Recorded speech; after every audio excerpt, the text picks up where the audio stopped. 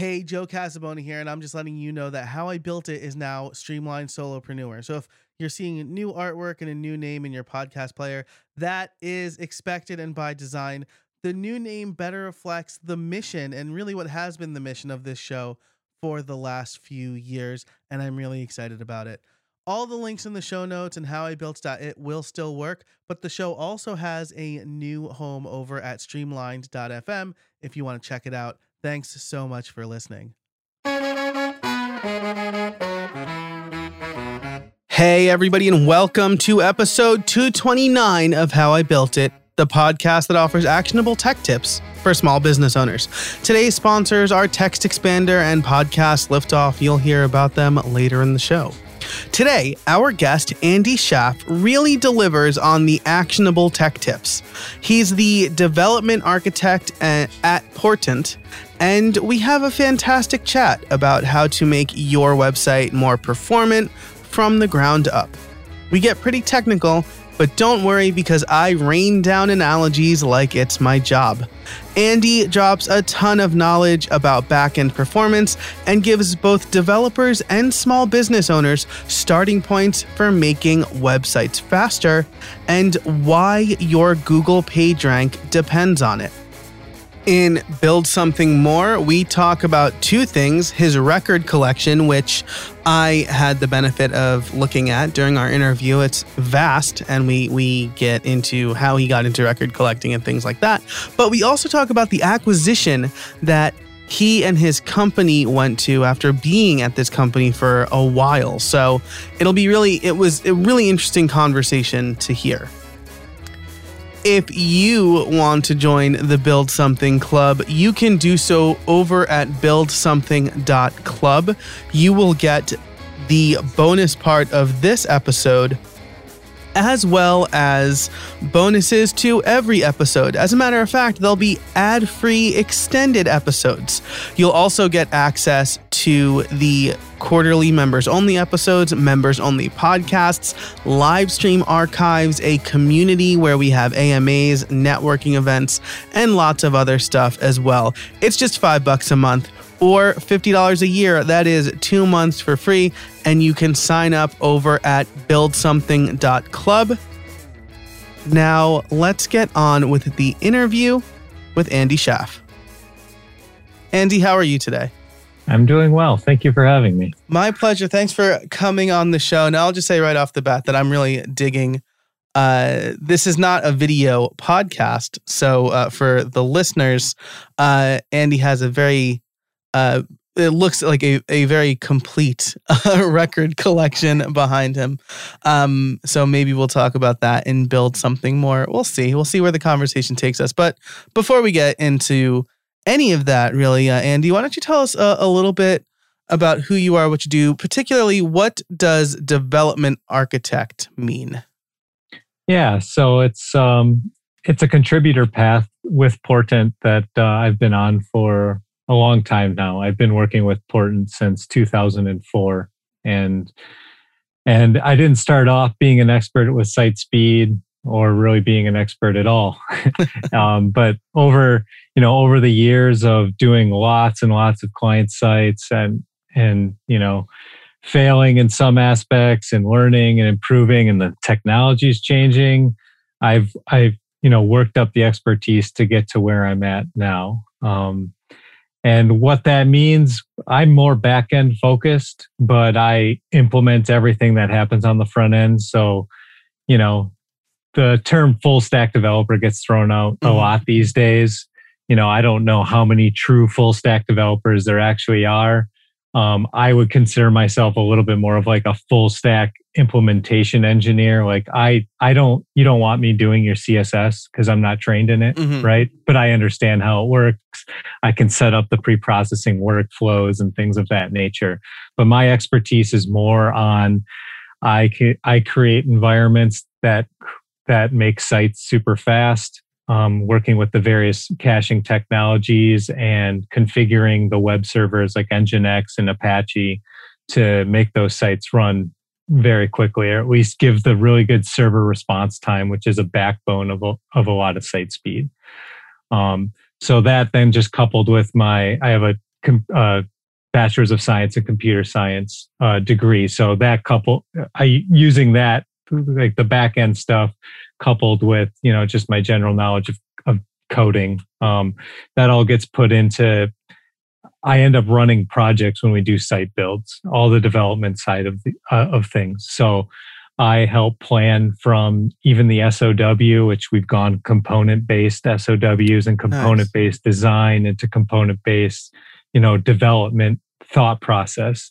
That really helps our teams compartmentalize what we're actually doing so we can break it down and scope it better. That also helps us in our sprint planning as well. Cool. Very cool. Portent, first of all, do you I usually drop the middle T. I went to college in Scranton, and that's how they say Scranton. So, I might drop the middle T if that's okay. So Portent is a digital marketing agency, right? Is that? Yeah, that's correct. Okay. Yeah, we mainly work online. We dabble a little bit off, but we're pretty much focused. And that includes a whole suite of services, from making the website and SEO, pay-per-click ads, things like that. Like the whole suite, we do everything under the umbrella of digital marketing. So we consider ourselves full service. So we'll do design, UX, information architecture, down into the development of the site, and then some of those other services like PPC and social, SEO. We have a big analytics department, and all those come together to really create a solid plan for our clients. Yeah, that's fantastic, and I'm sure it makes your clients' lives easier because I'm a freelancer. I would consider myself, when I was doing more development work, and when I was at an agency, a front-end developer. I used to think I was both, and then I met actual back-end developers, and I'm like, I don't know how Memcache works at all. I'm just going to write my CSS. So you've been working with them since 2004. You have a bachelor's in comp sci. I have a master's in what I say is like a fake major. It was media infotech, but I have my bachelor's in that. I have my master's in software engineering though. So I feel like we probably took very similar paths. What year did you graduate?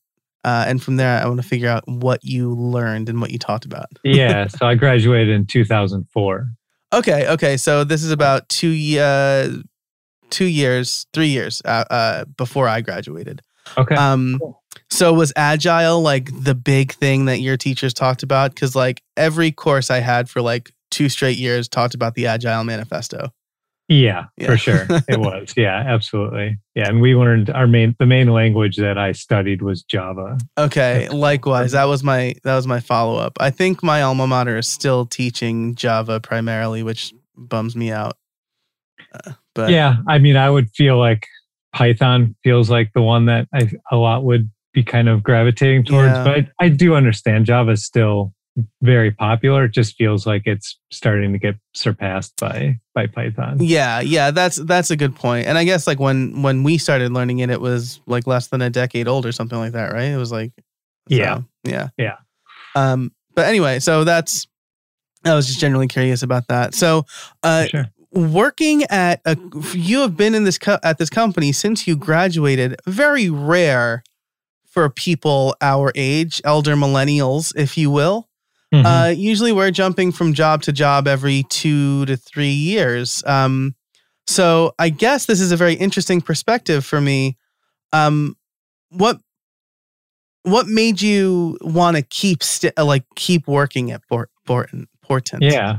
So it was mainly the people, to be honest. So Ian Lurie is the one who founded the company and kind of led us to new heights, I guess you could say, because I was like the 13th employee. So it was a really small company.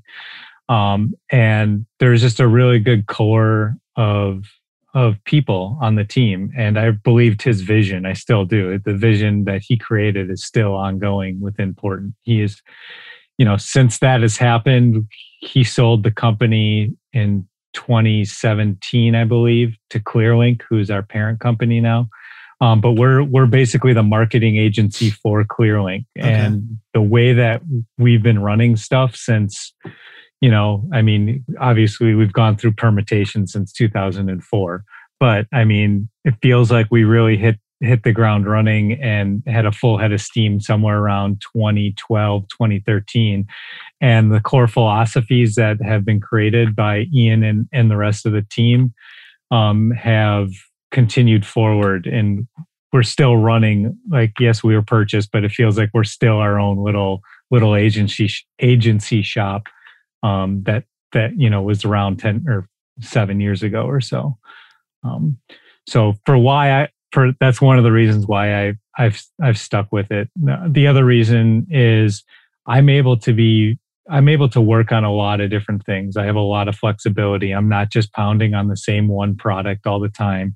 We're taking on all sorts of different clients. I've done e-commerce. The languages I've worked in have been from Cold Fusion to Classic ASP. Wow. I've touched .NET, which never again, but that's personal for me. But in the PHP, which I mainly work on now, I've done Java with Spring and Hibernate before. So because we're a smaller company and we have a whole variety of clients in pretty much any industry, I've seen all sorts of stuff, and so I would consider myself battle tested because of that. Because I've had to figure out tons of things on the fly, Microsoft SQL Server, all sorts of different stuff like that. So, yeah, man, that's awesome. That's really admirable, right? Because like you said, it sounds like you got to work on a diverse set of projects. That was when I was at an agency. It was a lot of fun from that aspect. There was a lot of new problems I was solving on a regular basis, and part of the reason I left was my daughter was just born, and I feel like the agency life didn't jive with the kind of family life I wanted to have. But maybe we can also talk about the acquisition process and build something more section, because cool. I'm pretty well in the WordPress space. I don't know if you do a lot of work with WordPress, but yeah. There have been a lot of acquisitions. As we record this, there have been a lot of acquisitions in the WordPress space lately. So seeing one that happened kind of outside of the WordPress space is probably going to be interesting. Awesome. So the agency has been around you've been there for nearly 20 years. So you have certainly seen a lot. Digital marketing agency in 2004 probably wasn't even a word, wasn't even a term. You were just you did web design probably, if I had to guess. Yeah, it used to be called Portent Interactive, if that dates it enough. Yeah, that's totally, because interactive was a whole new thing basically back in 2004. Yeah. So before we get into the main topic, right, which is kind of why you should have a performant website, what kind of evolutionary milestones stick out in your mind? Do you remember the first WordPress site you made, or the first time you implemented caching or whatever, when you moved from interactive to digital marketing agency? Yeah, for sure. Yeah. I can think of two immediately where it was so the first one was the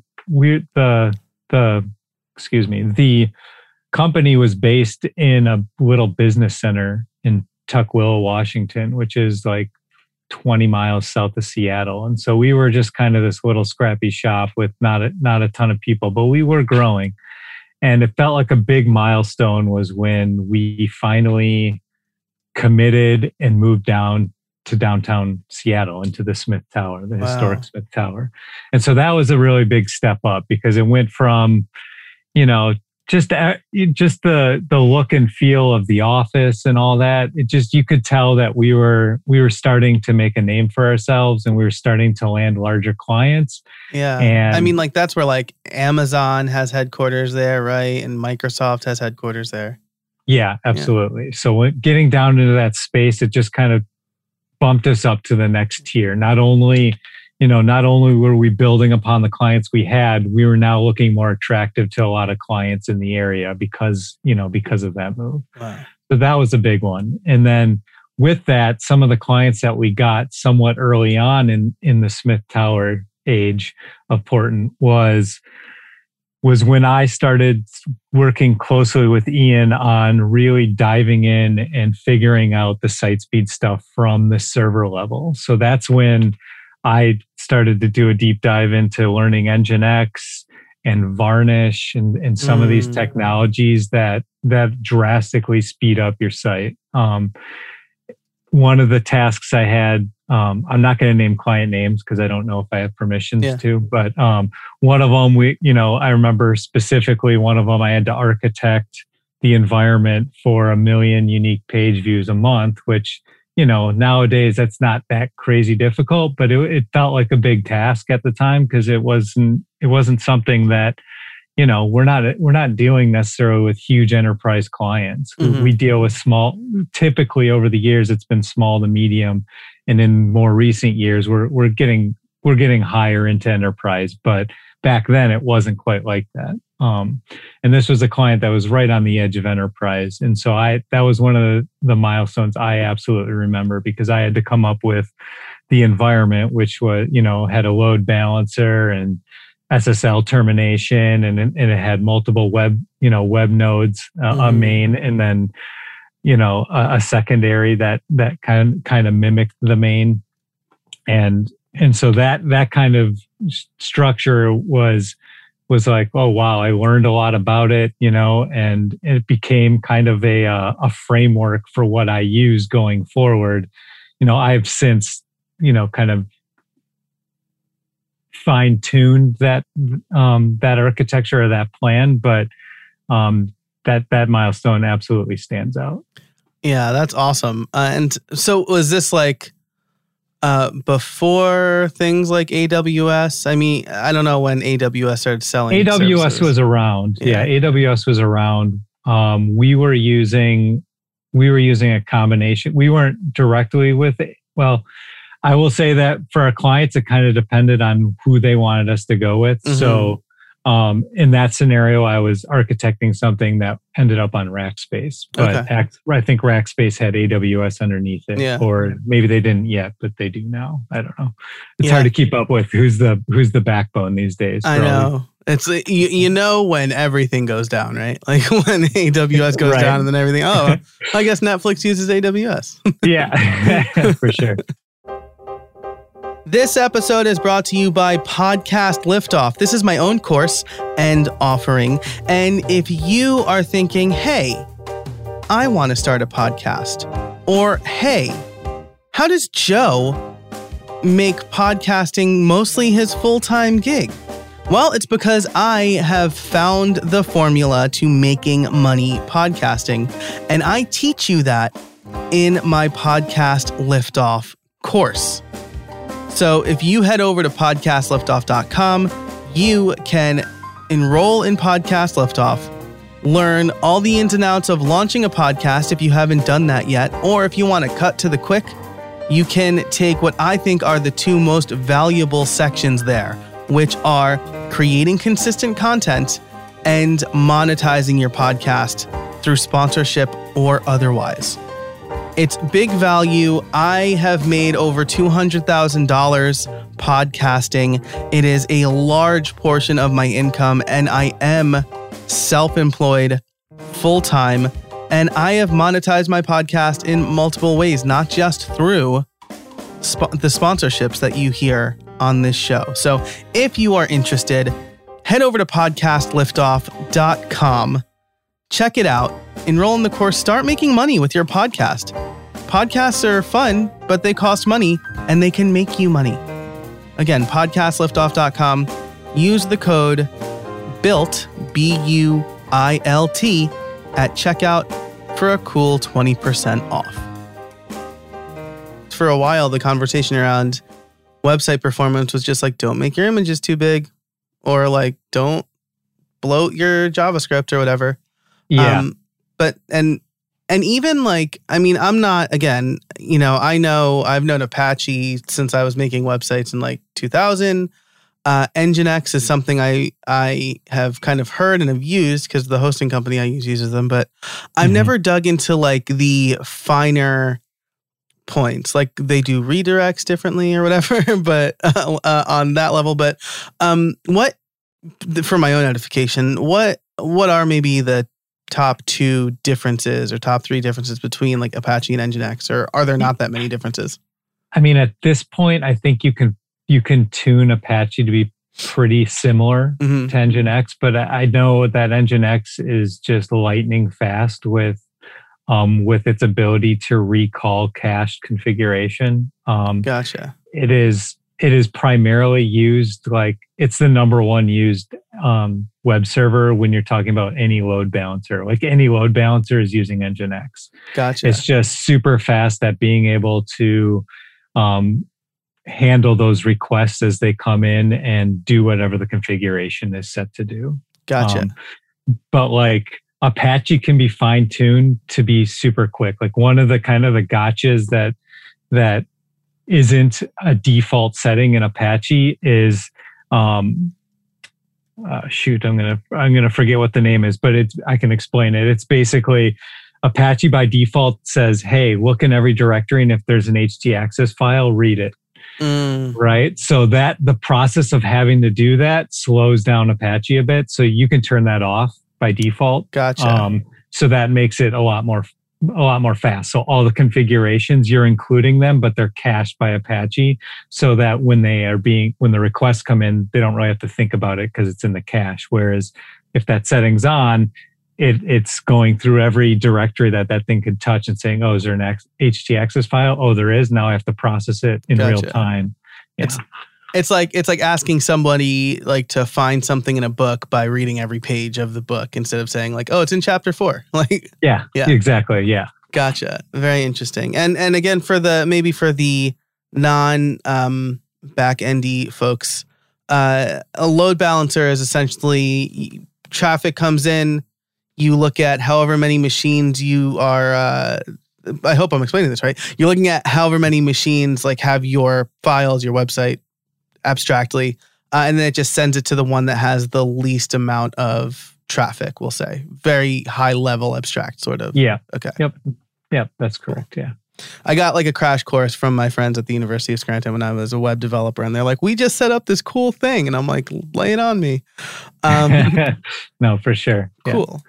So, okay, let's get to the main event now that we've laid a bunch of groundwork here. So when we talked pre-show, we talked about improving clients' LCP, FID, and FCP. The title of this will probably include something sexier than that, like why your website shouldn't be slow or whatever. Yeah. What do those 3 acronyms mean?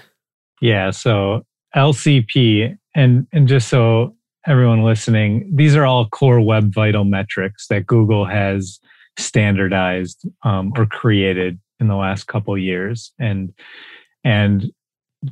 supposedly they're supposed to be already in effect. They're supposed to become a ranking factor starting in, I believe, the end of May. So basically June 1, but no one knows for sure because it's Google. Yeah. But so those metrics, those are core web vital metrics. So LCP stands for largest contentful paint, and then FID is first input delay, and FCP is first contentful paint. And so largest contentful paint is basically what Google is determining is like the largest rendered block in the viewport when your page loads. Most cases, at least for all the sites that I've worked on, it's like 95% or more. It's a masthead, right? Most images when you come to their homepage, or I mean, this is for every page, I suppose, but like there's a lot of mastheads. So typically that is what an LCP is. But by definition, it's what is determined as like the largest text or largest image block in the viewport. And do you mean that by like volume of viewport or like megabytes, or hopefully not megabytes? Volume. Yeah, okay. It's volume of Yep. Okay, cool. Yep. And then first input delay and first contentful paint is the measure that it is basically the measure it takes for your user to be able to, well, first input delay is the metric it takes from the time that the the user first starts to load the page and when they can first interact with the page. And then first contentful paint is the time it takes from when the user requested it to when something shows up on their screen.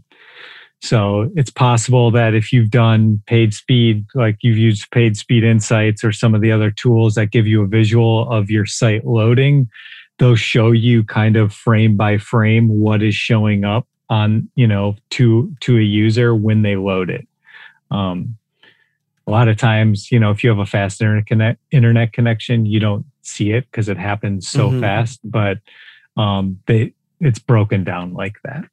Yeah, absolutely. And something that I talked about in my HTML and CSS book, the Visual Quick Start Guide specifically, was testing by using some browser tools to kind of simulate really slow internet, right? So you can simulate like 4G or 3G or like Philly International Airport. I think it's its own entry. And doing that, right, is pretty important, right? Because you probably have super fast internet. I have super fast internet. Most of our users won't have super fast internet. Yeah, for sure. And I mean, I don't know what the numbers are off the top of my head, but a majority of people are loading sites from a mobile phone or some kind of device. And it's something in the 3G range, 3 to 4G range is kind of like what the average is right now. So it is important to look at that. I know there's lots of tools out there that help you do that. Google itself and in the Chrome console is one of those places that makes it pretty easy to simulate that. And I'm pretty sure that Lighthouse automatically uses a 3G or 3G/4G throttled connection when it does its tests. Gotcha. So let's talk about Lighthouse really quick. What is that? How does that help us as developers? Yeah. So Lighthouse is Google's tool that basically tests your site speed and then provides recommendations around those. It can be run straight out of the console. It can be, there's like a command line tool for it if you want to use that. And then it's also the logic and algorithm behind page speed insights when you go directly to that web tool that Google has. Gotcha. And again, this is important because, if you've been listening to a lot of stuff in the WordPress space, or just generally web news, Core Web Vitals has been buzzing for a couple of months. Again, as we record this in June. I spoke to Alberto Medina. He's a developer advocate at Google. I spoke to him on another podcast that I host with Plesk. These are important because, as you said, they're ranking factors, right? So if it takes like 5 seconds for, let's say, first content or contentful paint, that's going to lower your page rank, right? Not to mention other things, but that'll lower your page rank for the purposes of this conversation. Yeah, absolutely. And just to kind of take a step back, like, yes, Google is popularizing this. It's making it more kind of in your face as developers and marketers. But, it's important to realize how important site speed has been and is and will continue to be going forward. Portland has been doing site speed analysis, auditing, and improvements for a decade now. And it's just, when you start understanding that there is a direct correlation between whatever your site goals are and site speed, that needs to be at the forefront of, everyone who's managing websites. And web developers should be aware of it and working towards improving it. And if you are running a website as, a manager or marketing, like a vice director of marketing or something like that, this should be a top item for your site, because if your site's not performing, people bounce. Like if you go to a website and it takes, 5 seconds for something to load and you click and every page takes about that long, people are going to be gone real quick. I mean, we're impatient as users these days, I mean, it's just the truth. So it's important to keep that in mind, that site speed before these core web vital metrics, it's always been important. And the longer you keep people engaged on your site, the quicker they're able to get responses and get to where they want on your site. That's a good user experience. And that's kind of why Google has done Core Web Vitals. They throw the word out, user experience, right in the definition. It's a measurement of user experience. And so that's kind of put that in the forefront. But yeah. Yeah. I mean, not to mention that I have a notebook of some stats here that I did from another kind of recent interview, but it was something like after 2.7 seconds, each additional 100 milliseconds costs you like money, right? Like it costs you in conversion. I think it's 7% conversion for every 100 milliseconds or something like that, right? So if you're a store, that could cost you money, right? I think every with Amazon, it's like every second costs some insane 6 or 7 digit number. So for sure, yeah, they're working with some exponentials there. Yeah. So you're right. Like as a business owner, if your site is slow, A, people will leave, but B, people will, if they don't leave, they'll just be frustrated, right? If they see the form, but they can't interact, right? The first input delay, if it loads and then they press the input field and nothing happens, they're going to be frustrated. Yeah, and absolutely. That reflects poorly on you. So maybe what we can do here with our remaining time, you're a back end guy, I'm a front end guy. What tips do you have for? This was very developer focused, so maybe we could talk about what developers can do to improve performance, as well as what site owners can kind of look for, or maybe give them some things to ask for to make their site faster. Yeah. I mean, there's a lot of tools out there that will measure a site for how well it's performing and what recommendations should be, what best practices should be applied that aren't happening on a website. I'll throw out kind of the main ones that we use. I always will pull up like webpagetest.org immediately and just run a site through that and see what is showing up on there. I will use PageSpeed Insights. I will also use Lighthouse directly in the Chrome Developer Console. Sometimes I use Pingdom, but mainly those first ones are the main ones that I'm looking at. And aside from that, when I'm doing like site speed audits, I start to get into the nitty gritty of like looking at headers and looking at the source of I'll view the HTML source of a page and see what's happening on there. A lot of those tools are obviously doing the same thing and then, giving you action items. So as an overview, without getting too deep into the tech stuff, we'll just keep it at those tools. Okay. Marketers can easily just go to PageSpeed Insights, slap in, their URL and see what their scores are. It'll show you your core web vital metric scores, as well as your overall page speed score and then the recommendations that they give. Gotcha. So you mentioned PageSpeed Insights. That's Google's tool. And so it's important in the context of Google's ranking, right? Because that's the rubric they're using or whatever. There are also other page speed tests like GT metrics, right? Yeah. How important is it to kind of compare and contrast? Do you always go with one over the other? Or do you just like look for commonalities in both and like, well, if I fix these, it'll be good?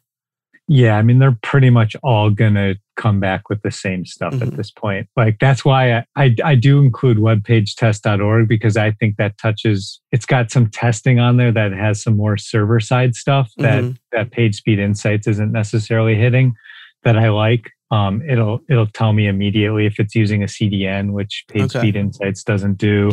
It'll tell me stuff about keep alives and some of the gzip compression, or just compression of the transfer of assets. So those are the main two I like. I think GT Metrics also does things similar to webpagetest.org. So, I would say definitely use more than just PageSpeed Insights. Don't just use that. Yeah. I know, we get a little beholden to Google sometimes, but you kind of have to use it because it's the leading, with it being a ranking factor and all, you definitely want to know where you're standing as far as Google sees you. But I would say also lean on at least one other tool. Right, because PageSpeed Insights can help you improve the ranking criteria, but maybe Web Page Test or GT Metrics will give you things to improve the user experience. And ultimately, you want to rank to get users who have a good experience on your site. Absolutely. Yep, absolutely. This episode is brought to you by Text Expander. In our fast-paced world, things change constantly, and errors in messaging often have significant consequences. With Text Expander, you can save time by converting any text you type into a keyboard shortcut called a snippet. Say goodbye to repetitive text entry, spelling, and message errors, and trying to remember the right thing to say. When you use Text Expander, you can say the right thing in just a few keystrokes. Text Expander lets you make new approved messaging available to every team member instantly with just a few keystrokes, ensuring your team remains consistent, current, and accurate. Text Expander can also be used in any platform, any app, and anywhere you type. So take back your time and increase your productivity. But that's not all it does. With its advanced snippets, you can create fill-ins, pop-up fields, and more. You can even use JavaScript or AppleScript. I can type out full instructions for my podcast editor, hi Joel, in just a few keystrokes. Another one of my favorite and most used snippets is PPT. This will take whatever text I have on my clipboard and convert it into plain text. No more fighting formatting if I'm copying from Word or anyplace else. Last month, I saved over 2 hours in typing alone. That doesn't even take into the account the time I saved by not having to search for the right link, text, address, or number. You have no idea how many times I want to type out a link to a blog post or an affiliate link and I can't remember it and then I have to go searching for it. That generally takes minutes, but since I have a Text Expander snippet, it takes seconds. Text Expander is available on macOS, Windows, Chrome, iPhone, and iPad. I've been using it a lot more on my iPhone lately because I've been working from my iPhone more, because there are days when I'm just not in front of my computer right now. If you've been curious about trying Text Expander or simple automation in general, now's the time. Listeners can get 20% off their first year. Just visit textexpander.com/podcast and let them know that I sent you. Thanks so much to Text Expander for sponsoring the show, and now let's get back to it. So we touched on, I guess we more than touched on, Apache versus Nginx. You just mentioned a CDN. As a developer, these are things that I understand. As a small business owner, we're speaking a whole other language to them. Maybe they hire a development firm, or maybe they're trying to do it themselves. What kind of, should they ask for an Nginx server, do you think? Or I guess what's the action that a small business owner can take to make sure like they have the right things in place? Yeah. I mean, that it's certainly more challenging because they're going to have to do some research on their own. Mm-hmm. But what I will say right off the bat with that is don't skimp on hosting. Try not, unless you're really, really small and you don't have any budget, I would suggest, some kind of environment that is not a shared space, where you're sharing resources with other websites. The scores or the response times that you will get on those kinds of hosted environments are just not nearly as good as dedicated resources. So like in the WordPress world, look at, it's worth, in my mind, it is absolutely worth paying the hosting cost that it would. Like, small business, is $10,000 a lot for hosting for a year? You have to kind of put that into perspective. You know what I mean? Yeah. Because if you're selling something on your website and your website is usually a top, one of the main converting factors for your business, if not 100% of your business, you need to make sure that it's up 99.95% of the time, that it has good server response time, so pay that money for the hosting. There's a lot of options out there between like Pagely and WP Engine and some of these ones for WordPress specifically that create a good environment, that give you some of that backbone. They give you good server response time. They almost always have like a good page caching technology installed by default, like a Varnish or something along those lines, or a Memcache, things of that nature. So that would be my recommendation. From there, I think you have to do a deeper dive into what the components are that make up fast sites. That's a harder aspect. Mm-hmm. It's easy for me to talk about it because I've been doing it for a decade plus, right? Right. But a good piece of knowledge is that site speed isn't just like one thing. Mm-hmm. It is a whole bunch of things that come together that incrementally improve your site, that make it better, right? So low-hanging fruit, make sure you're optimizing your images before you're putting them up. That's like one of the big ones, because if you're uploading a 4 megabyte file and that's the file you're putting on your homepage, that's 4 megabytes on top of everything else that every user has to download every time, right? Which is probably like 4,000 times the size of the HTML being served, right? Yeah. A good rule of thumb is like, if the original image is like 4 megabytes, it can probably come down to somewhere between like 1 and 400 kilobytes when it's compressed. Yeah. So you think about how much savings that's a lot. Now when that starts happening with more than one image, all of a sudden, that's a huge performance gain. So that's definitely like a low hanging fruit one. Yeah. And I would say page caching is another one. Like page caching, and you have to be careful with e-commerce sites with page caching, just because it's more interactive. There's sessions and whatnot. Mm-hmm. But in general, page caching is another huge one, because what page caching is it says a request comes to the server, and typically the server has to say, okay, here's a request. I have to compile it. And let's just take a WordPress site.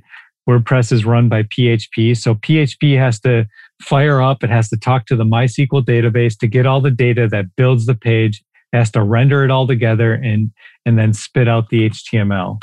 With page caching, that request comes in the first time, and that generated HTML gets put into cache, right? So when the next request comes in, instead of doing all the PHP processing and the grabbing from the MySQL database, it just says, here's the HTML, paint it to the browser, and there it is. And that's a huge performance gain. Yeah, it's almost like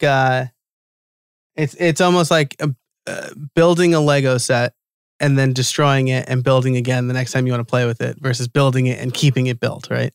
Yeah. No, absolutely. So real quick, just for completeness and show notes, you mentioned a couple of hosts that you would generally recommend. I know everybody has their favorite host, but what were those again? Yeah, I threw out Pagely and WP Engine. Pantheon is another really good one that we like. I'll keep it at that. I don't have a ton of experience outside of those. So those are like, I mean, I have touched on like Media Temple, but that was before GoDaddy purchased them. Mm-hmm. But I know they have like a dedicated WordPress hosting. Yep. And some of those come with caveats of like what plugins you can install and whatnot. So you have to take a good analysis of what you need and, what you may not get from some of these. Yeah. I would agree there. I would say generally, like if you want like a pretty typical, we'll say WordPress configuration, like WP Engine's really good for that. If you need really good development workflows, I think Pantheon is probably Totally agree. like the best option for that. I host all of my websites on Nexus, which is owned by Liquid Web. They have their managed WordPress and WooCommerce offerings that I like. But I mean, what you said there, and I want to bring it back for this reason too. You said don't skimp on hosting. I think that's so important, right? Because it's like the difference between if you had a physical storefront, like having like this tiny hole in the wall with like a sheet for a door, where everybody could just rob your store whenever, or like being in a nicer district where there's good foot traffic and security. Like, I don't think a lot of business owners today who have only online businesses realize just how cheap starting a business is. Mm-hmm. So if you're saving a ton of money by not needing a storefront, spend that money on hosting because again, that's you mentioned $10,000. I'm on excellent hosting that's like $150 a month, so that's like less than $2,000 if I did my math right there. And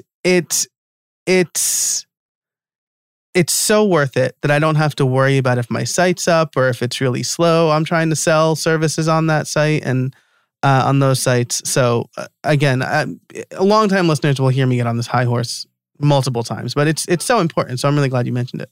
Yeah, no, absolutely. Yeah. And then I'll just add from the front end. These are things you probably also are aware of, but things like I like talking about critical CSS because I don't see an easy way in WordPress to do that unless the theme implements it. But if you have a developer who won't do this like on the fly on your live site and like thoroughly test it, you just put the minimum amount of CSS in the head of your site and then load the rest in the footer. That way there's it's called render blocking scripts or render blocking assets. Because it's like it's like a river trying to go through like a giant boulder versus a bunch of smaller pebbles, I guess is probably a good way to analogize render blocking assets. You don't want one thing holding up everything else because that will reduce or increase the time for largest contentful paint and first contentful paint. Yeah, absolutely. Like when I first started, or even getting into site speed stuff, eliminating render blocking resources wasn't even a thing. Like that, it's become much more of a forefront need and best practices for site speed in the last, I'd say, like 5 years.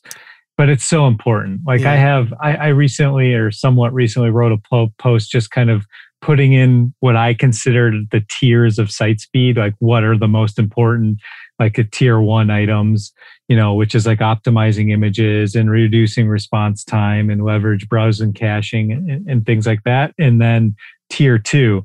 And I feel like eliminating render blocking resources is pretty much like a tier 1 at this point, because Google's going to knock you with all of its, with all of its metrics and its tools. It's pretty much whenever we do an audit, like if they need help, guaranteed they need render blocking resource help, which is like implementing a critical CSS and asynchronous loading system is how you eliminate render blocking resources. Yeah, absolutely. And part of that problem is probably you have all these tools. You have like Google Analytics, which can go in the footer, right? But like some Hotjar, for example, can't. Like it has to go in the head, which is insanely frustrating to me. Like I will disable that as soon as I no longer need it, just because I'm like, why? Why do you need to be in the head? Yeah, no, for sure. That's one of those items where we put on audits too, is just really having the third-party scripts analyzed. It's one of my frustrations as a developer, because it's like we create this site and we optimize it for all the speed. but our analytics and our marketing teams are like, okay, well, we need GTM. And then basically it just opens up, the world for them to just be like, I'm going to drop in this script, and this script. The and Facebook pixel, everything. Yeah. The chat, and we need intercom. It's. Yeah. So there's definitely a little bit of a battle there. Yeah. But I think, I understand the importance of it as well. People want their metrics. They need their metrics to be able to analyze what's happening and to be able to make informed decisions. I think it's just a matter of coming together and making sure that it's basically all the scripts on there are absolutely necessary. Yeah. If you're running Hotjar, run that test for a week or whatever you need, then turn it off and make sure that you're, being vigilant about those things. Yeah. Also, another tip on Hotjar, right, is that if you don't have a ton of traffic, Hotjar is not the most not the most useful tool on the planet, right? Like if you just have a bunch of people like going and looking at the headline and leaving, that's not going to tell you anything. So now you're just adding render blocking resources for no reason, right? Because you're not really getting any interaction there. So think, like Andy said, think about the tools you need. Also, having Google Analytics, fine. You don't need 4 analytic tools, right? Like think about what you want to measure and use the one that works best for you. For sure. So. Yeah. Awesome. Well, we've been talking for a while. This has been a great conversation. Yeah, absolutely. Before we go, I do need to ask my favorite question, which is, do you have any trade secrets for us? Ah, yes. Trade secrets. I guess I would say keep working at it. I know I touched on this a little bit earlier. As a web developer, just keep continually testing the sites that you're working on and really understand what each one of them means as far as because they all have different, they're helping the site in different ways. And so I mentioned this earlier, but site speed or page speed is a combination of a bunch of good practices. So understanding and encompassing those and bringing them in, into the plan goes a long way. And, as a web developer, if you're being proactive about that, you can bring that up in conversations with your internal team, with the client, and you can sound really smart, to be honest. If you're being ahead of the game on that and paying attention, and you're gonna look good. And because you're helping a vital aspect of that site. I would say that, and then I also touched on it earlier, is don't skimp on hosting. I mean, it's just such an important thing. Server response time is massive. It runs those 2 core web vital metrics. If you don't have, if you're running on 1 core and 2 gigabytes of RAM, I'm sorry, you're going to get destroyed by websites that have 8 gigabytes of RAM and 2 to 4 processors. There's just no getting around it. Yeah. It's when you mentioned that, I was going to bring this up too, but it's I'm big on analogies if you haven't noticed, but I have. Shared hosting is kind of like the apartment building, right? Or the college dorm, right? If one apartment's on fire, then your apartment has a high probability of getting burned down as well. Or if there's a single heater, I guess, in the whole building, right? It's not apartment temperature controlled. Absolutely. Yeah. So, Andy, this has been great. Thank you so much for your time. I really appreciate it. Reminder that in Build Something More, we're going to talk about kind of what it was like going through an acquisition at a company that Andy's been at for a long time, as well as, I'm going to ask him about some of his records behind him. But if you want to get that, you can head over to buildsomething.club and sign up for the membership. It's $5 a month or $50 a year. Get 2 months for free. And you get ad-free extended episodes. But for now, Andy, where can people find you if they want to learn more? Yeah, portent.com, portent.com. Fantastic. I will link to that. And Andy's Twitter is at PortentAndy. So I will link to those things and everything we talked about. Lots of links in the show notes over at howibuilt.it. Andy, thanks so much for spending some time with us today. Thanks, Joe. Really appreciate it. It's been a great conversation. Awesome. And thank you to everybody listening. Until next time, get out there and build something.